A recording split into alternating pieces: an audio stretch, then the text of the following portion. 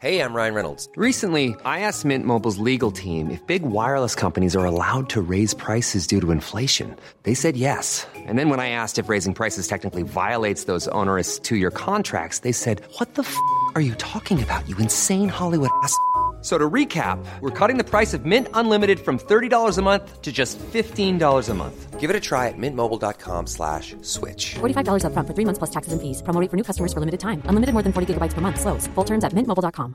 Planning for your next trip? Elevate your travel style with Quince. Quince has all the jet-setting essentials you'll want for your next getaway, like European linen, premium luggage options, buttery soft Italian leather bags, and so much more. And is all priced at 50 to 80% less than similar brands. Plus, Quince only works with factories that use safe and ethical manufacturing practices. Pack your bags with high-quality essentials you'll be wearing for vacations to come with Quince. Go to quince.com/pack for free shipping and 365-day returns. Hi, welcome to In the Pink, sponsored by Bose. Stay home, stay healthy, stay connected. I have to say that 2008 does seem like a watershed moment, certainly from the outside looking in terms of the revolution of cycling. To be not just a part of that, but to be leading the charge, a trailblazing to that extent, really putting cycling on the map. How exciting was that for you at the time and now to look back on?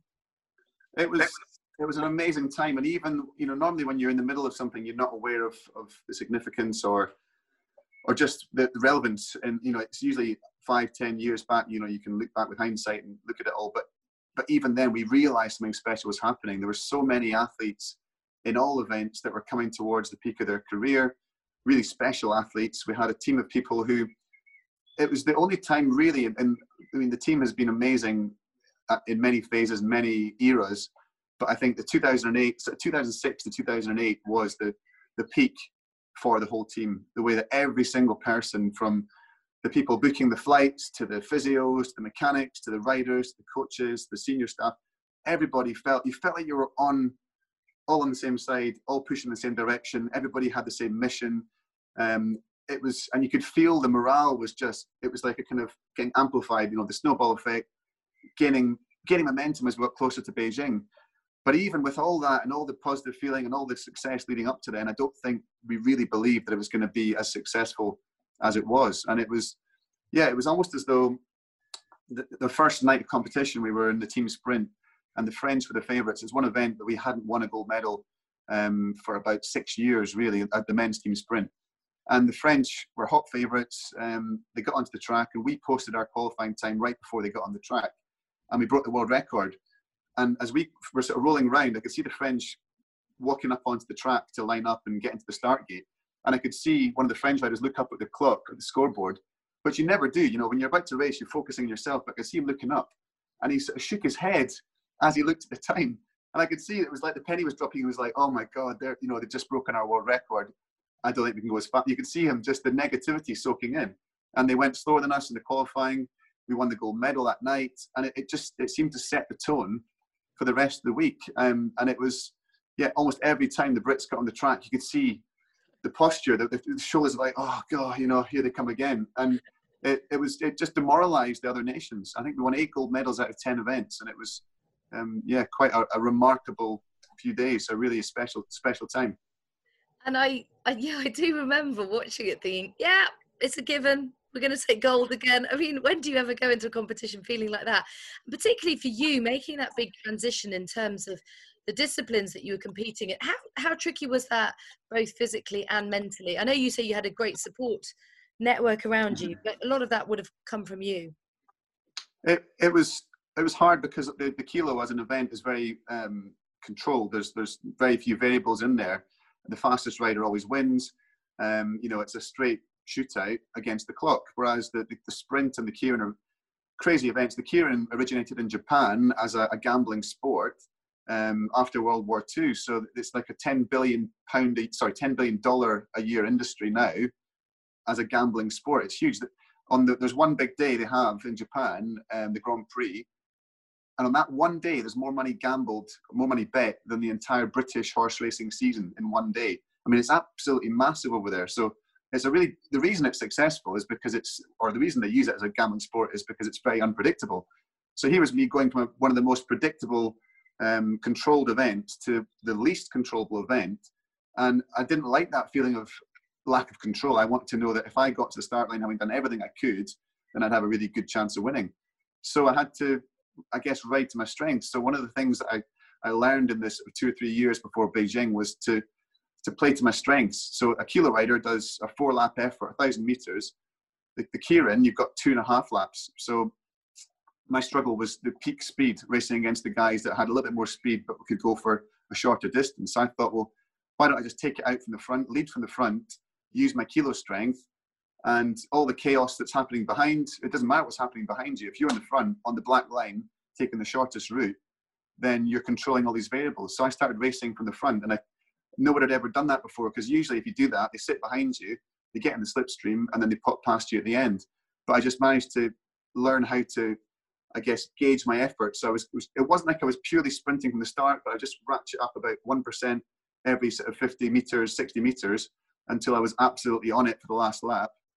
And by that point, they were all strung out, and it was harder for them to come past. So I guess it was finding ways to play to my own strengths, and to try and control as many variables as possible in a really unpredictable event.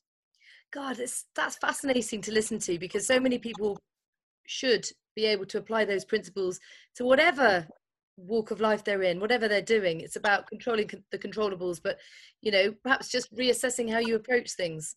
That's really interesting for business, life, sport, everything, isn't it?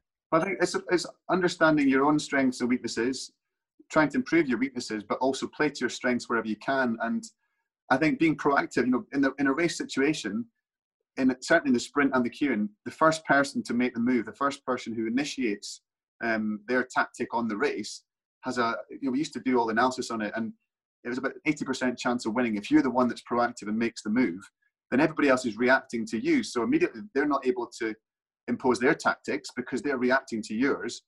It doesn't mean to say, if you go flat out from the start every time, it's not going to work every time. But if you can dictate the tactics, then everybody else is on the back foot. So it certainly applies to other, avenues in life, certainly. And I would say that was the biggest thing I did to try and become successful in these new events. So interesting, because it is about unnerving the opposition as well, isn't it? You've suddenly got a psychological advantage over them. Thanks so much for listening to In the Pink. I hope you've enjoyed the podcast you've listened to so far.